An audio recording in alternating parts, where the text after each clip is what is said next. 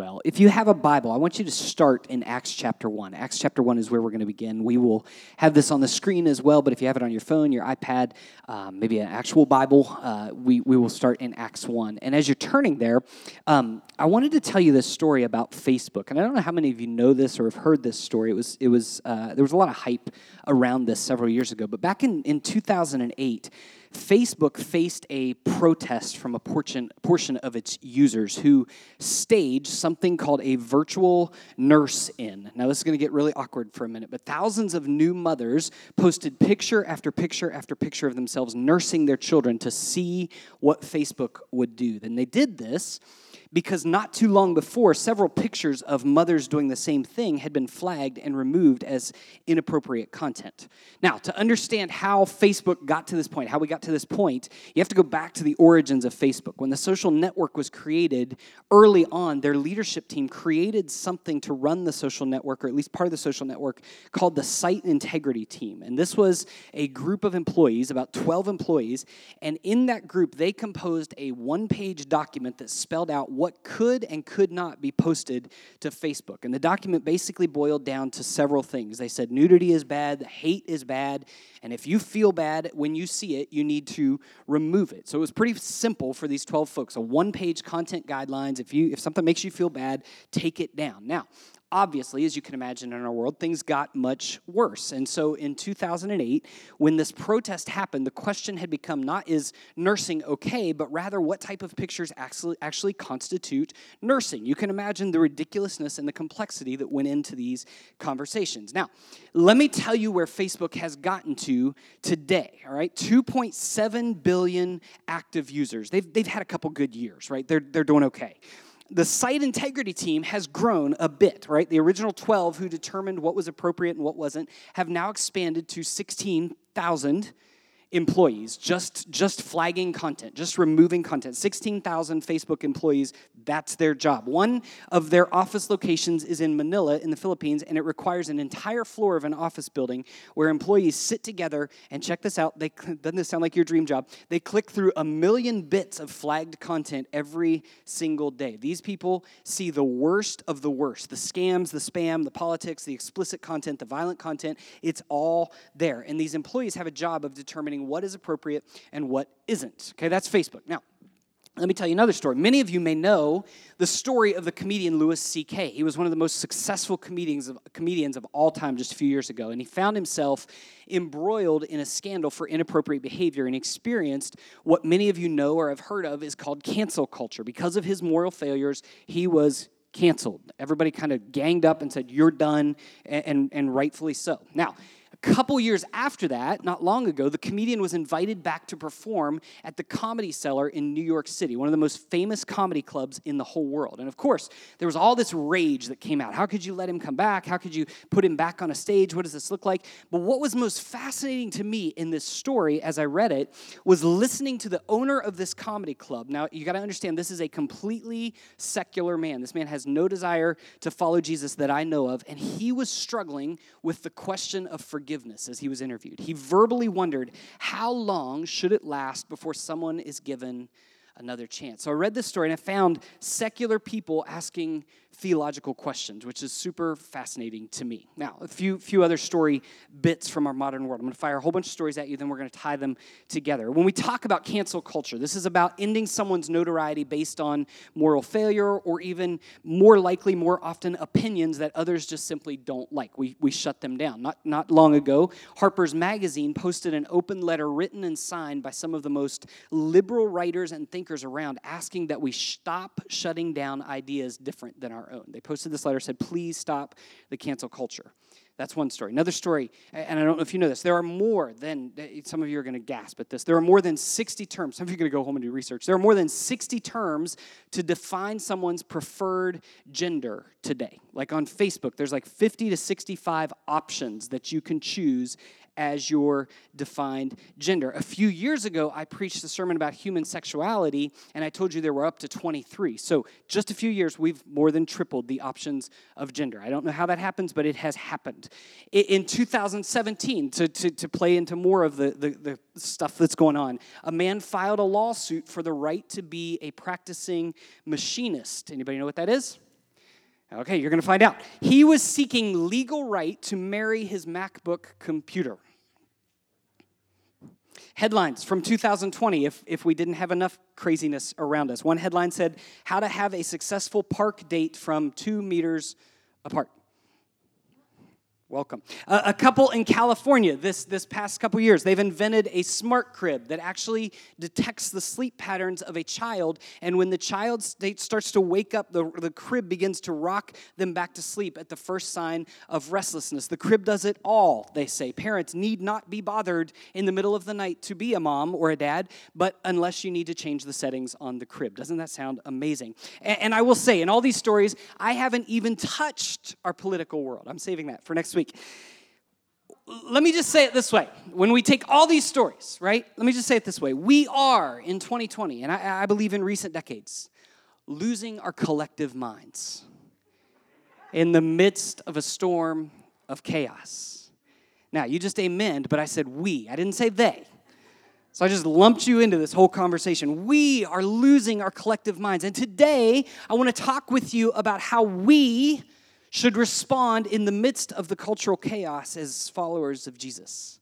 And to get there, we need to understand some brief historical philosophy. See, when thinkers break down history into different ages, there are kind of two lanes of thinking when they look at the movement of history. Some, and you've seen this picture, some believe it's a march of progress. Go ahead and bring that slide up. This march of progress, we don't have that slide. I didn't plug it in. Sorry, Nathan.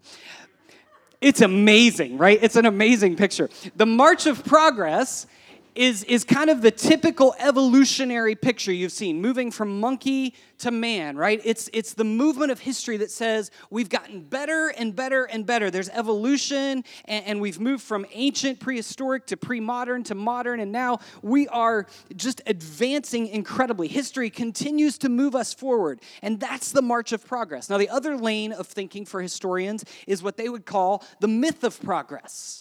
And they would say, well, progress is kind of this illusion, and things have changed, but they're not necessarily better. We're still all crazy, right?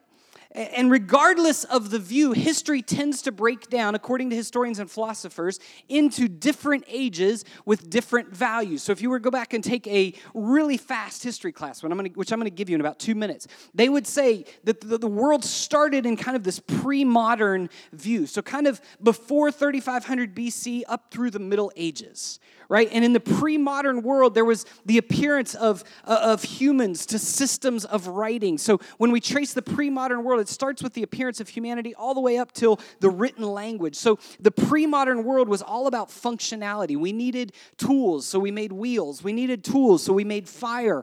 And then writing started to change things because it allowed us to record our history. And so when the Roman Empire collapses and the printing press is created in 1439, now we have something called mass communication. Aren't you glad we have mass communication today?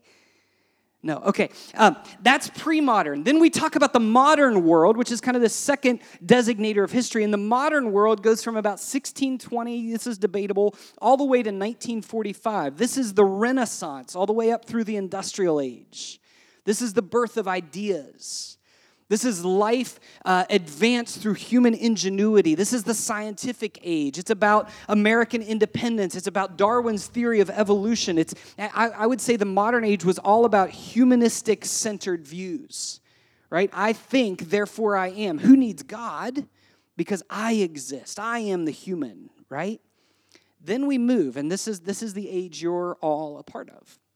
We move into the postmodern world, which is kind of, it's debatable, but 1945 or so to the present. Now think about 1945. This is World War II ending. This is Pearl Harbor. This is the collapse of our safety and security. And we've seen this many times in the postmodern world. We've seen this in 1963 when John F. Kennedy was assassinated. We saw this in 2001 when 9/11 happened. We've seen it this year with this pandemic where all of our systems of security and safety continue to be unhinged and we don't know what to do. But we can't argue we're good at that. Right? This is the postmodern world. The postmodern world is full of what philosophers call deconstructionist ideas. So you question everything. How do we even know what is real? Who are you to tell me what truth is? And so progress that happened in the modern world has been replaced with skepticism, distrust, cynicism. And I would say it's this, postmodernism is kind of this rocket ship that's shooting for the stars, but it's got a leaky fuel tank because everything is up for deconstruction. Now, some would argue historically their progress, and it is there. We undeniably have progressed. Others would argue that progress is a myth. What I want to say to you when we look at the historical divisions, when we look at the movement of history, is that Ecclesiastes 1 was correct when the brilliant writer said, what has been will be again. What has been done will be done again. And then the writer echoes this thought throughout the whole book of Ecclesiastes. There is nothing new under the sun. Is there anything to which one can say, look, this is something new? And the writer says, it was here already long ago. It was here before our time. Now, here's what I would mean by this. God isn't surprised by the cycles of humanity. God is not surprised by how crazy we are on social media in 2020. Amen? God is not amazed. I never thought these people would come up with this. He's not surprised by that. We've always been in the midst of an incredible potential for good. Humans have always had this God-given ability to create good, but we stand in the middle of that ability to create good and the dangerous wielding of evil. He has seen it, and he will see it again. And so history is always a mix of the new being cycled together with the old. And friends, that's the biblical story. The biblical story is always some mix of chaos and kairos. Let me explain what I mean by that. Acts 1, verse 7. I had you turn to Acts 1. This is what it says. Jesus said to them, he's talking to his disciples about when the end would come, when God would form the kingdom among his people. And he says to his disciples, it's not for you to know the times or dates. Now say times and dates. Just say that out loud. Times and dates. Now, the word for times there is the Greek word chronos. Chronos in the Greek is everyday, ordinary time. You woke up this morning. I hope that you brushed your teeth. That's chronos time. That's everyday, regular time.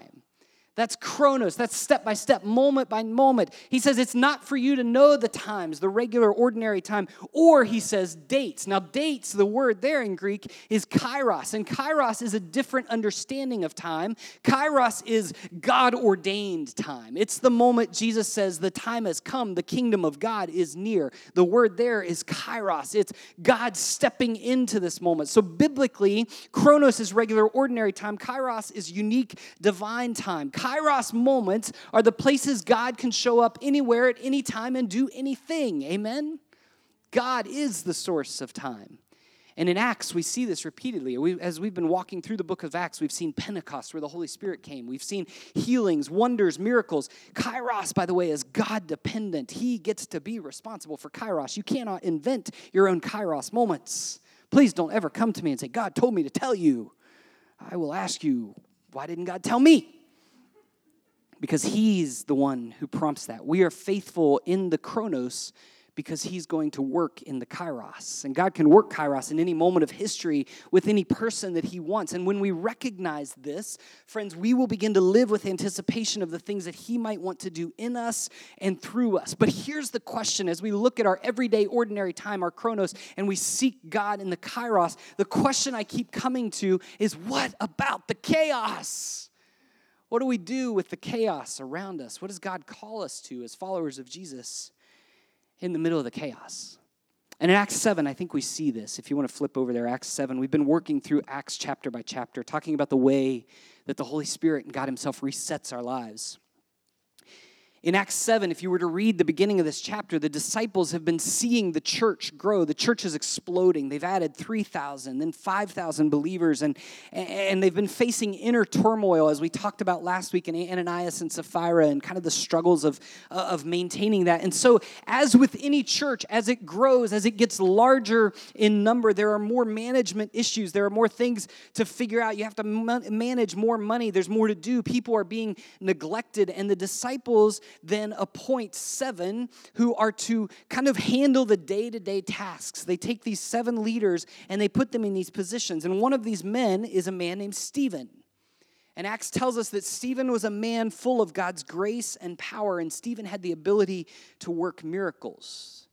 And so the religious leaders in chapter 6 start an argument with Stephen. They begin to debate him. And then they plot to stir up a crowd and seize him and bring him to trial. And at the beginning of chapter 7, Stephen preaches fire. You should read the beginning of chapter 7. His sermon is absolutely incredible.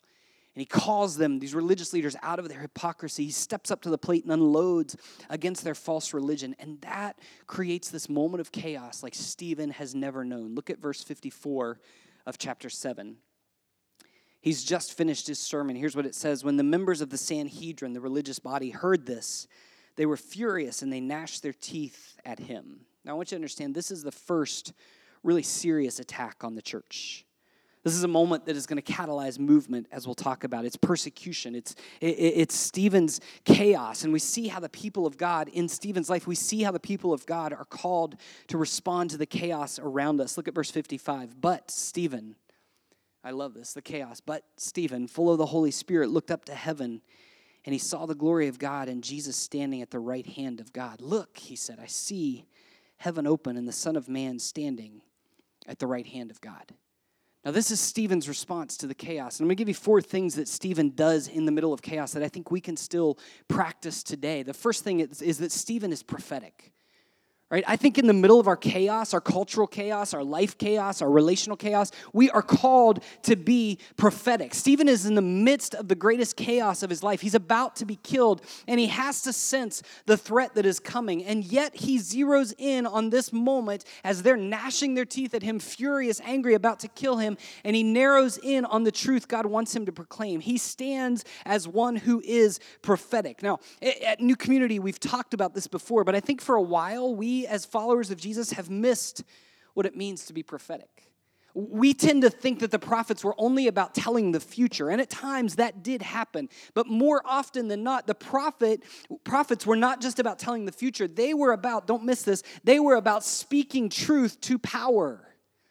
This is why the prophets of God confront their failing kings and call them to repent and seek God. This is why they never fit the political inklings of Israelite culture or the Roman Empire. Rather, the prophets stand outside of any system and call the system to account. That's the work of a prophet. They confront both the progressive and the fundamentalist, the liberal and the conservative. Can I step on all your toes today? The weak and the strong, the powerful and the elite, with the truth of what God might say in each of their cultural moments. One writer defines what he calls the prophetic witness as seeking to embody and evangelize the truth that the king has come and he's coming again to make all things new. That's the role of the prophet, to tell the truth that the king of our universe is really the king of our world. Friends, this is exactly what Stephen is doing. He looks and he says, I see Jesus standing at the right hand of God. Stephen, in the midst of the chaos around him, speaks and embodies the truth that Jesus is king of all. He's even, and some of you, this is all you need to hear today, he's even king of your chaos.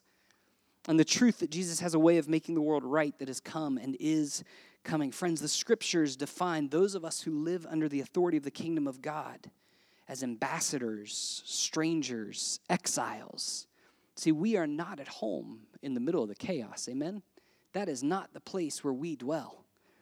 We do not belong. And when we lose sight of that theme, that thread that tells us we play a part in changing this world, but it is not yet the world that is ours. When we lose this, we lose our prophetic voice. Now, here's the other thing about the prophetic voice and its requirement for chaos. Today, I think as Jesus followers, we've messed up the prophetic voice. When we see the prophets in Scripture enacting their prophetic voice, just as Stephen does here, it's often used to the ones who should know better. They prophesy to those who should know better. The prophets most often speak to the religious hypocrites, the religious leaders. And the same writer who defines the prophetic voice suggests that John the Baptist was standing in the wilderness with a prophetic voice saying, come, all you who are broken, repent because the king is coming. And yet at the same time, he's speaking to those who should have known that the king was coming. You're missing it. He's speaking and he's inviting those who don't know and rebuking those who should know. This is where we've misused our prophetic voice today as the church. We tend to prophesy, or at least we think we're prophesying. You may not call it prophecy, you may call it arguing. I'm going to defend the truth to the ones who don't know any better, while we leave the religious alone. You see, the prophetic voice is deeply rooted in the authority, the truth of God's word. And here's what this means. Please don't miss this. Some of you, this is what you need to hear because you're going to have less anger and angst if you realize this. The prophetic truth doesn't work on a secular culture or on anyone not claiming allegiance to Jesus. It doesn't work. And yet we see our Christian brothers and sisters, and we find ourselves today lambasting prophetically those celebrities, athletes, politicians, and others who don't know the truth of Christ or let alone pledge allegiance to him. Why do we expect non-Christians to act like Christians?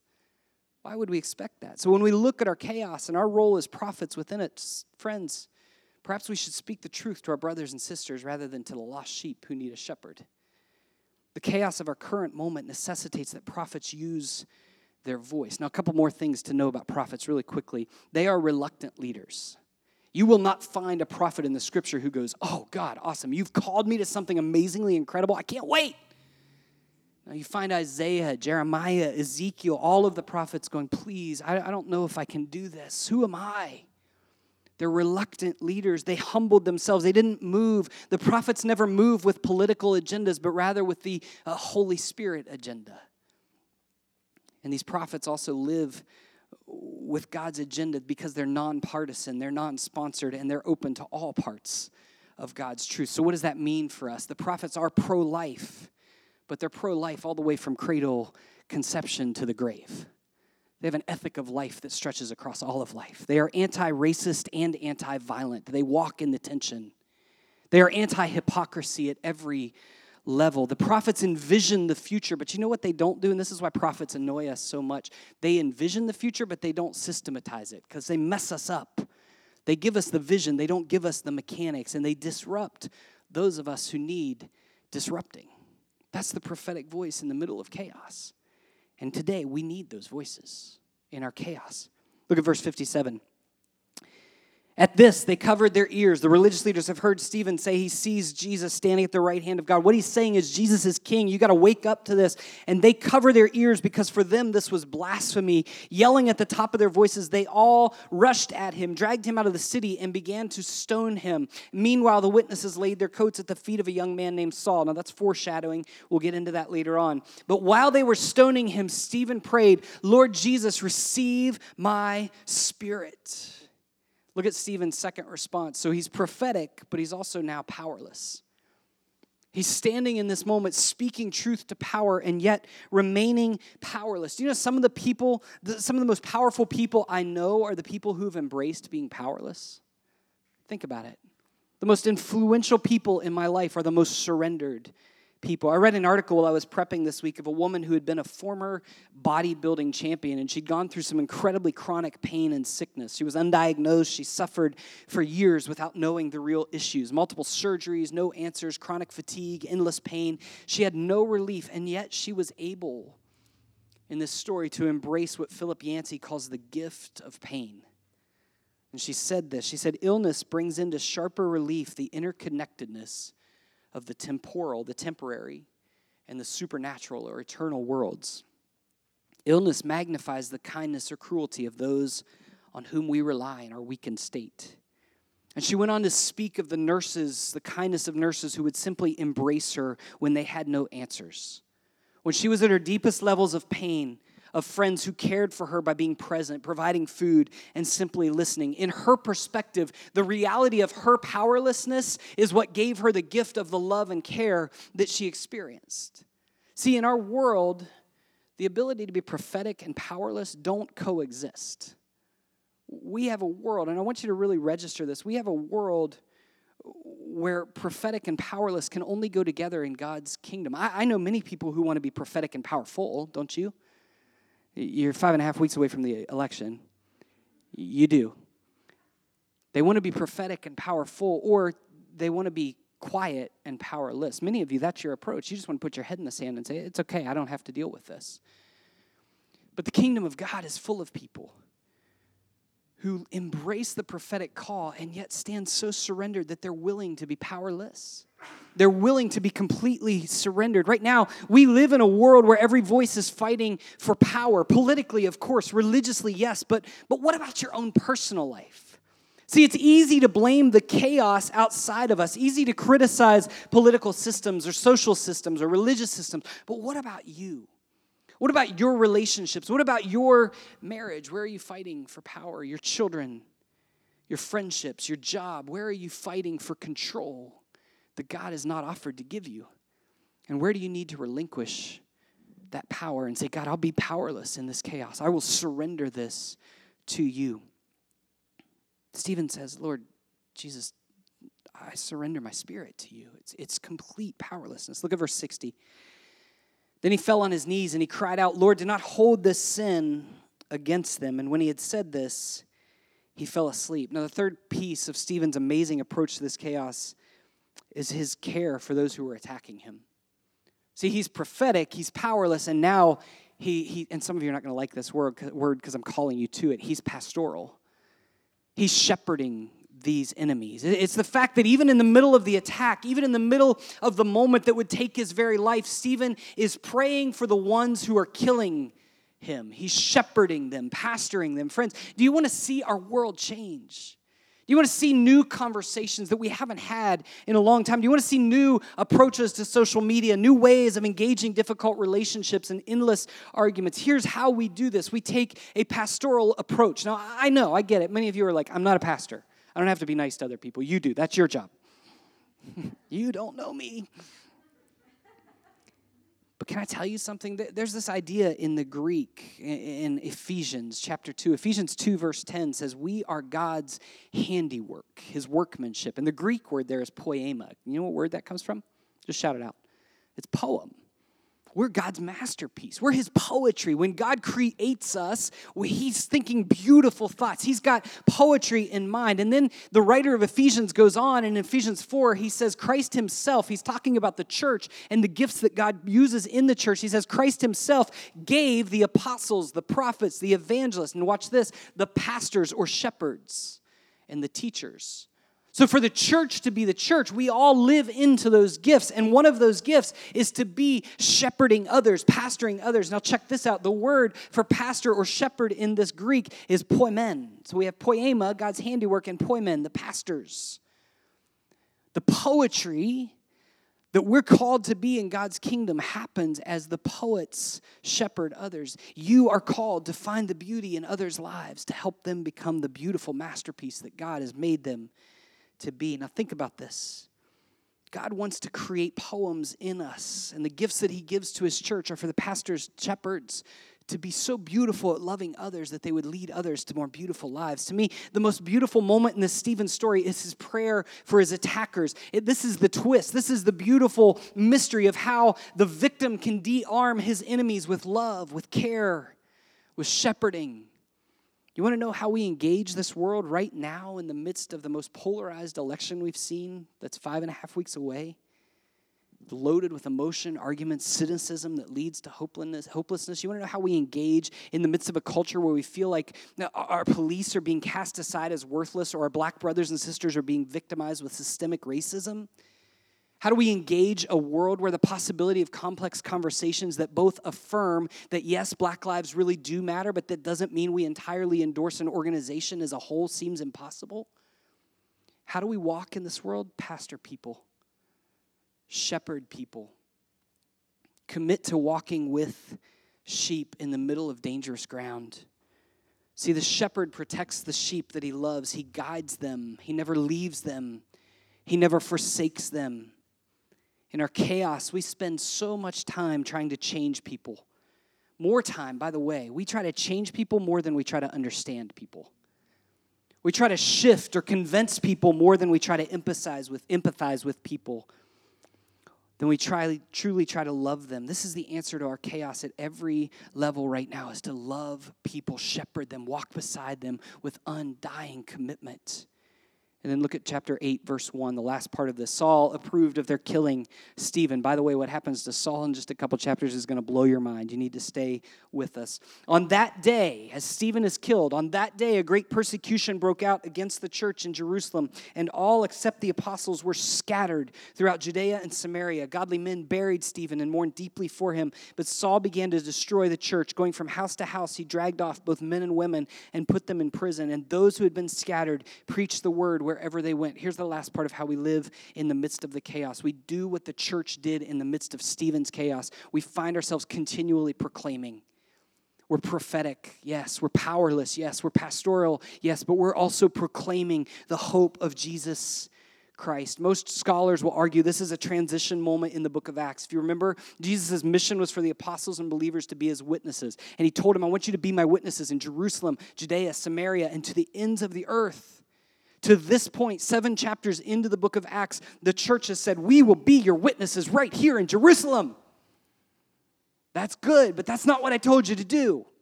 I said, stay in Jerusalem until you move to Judea, Samaria, the ends of the earth. And it takes the chaos to move the church faithfully towards the mission that God had called them to.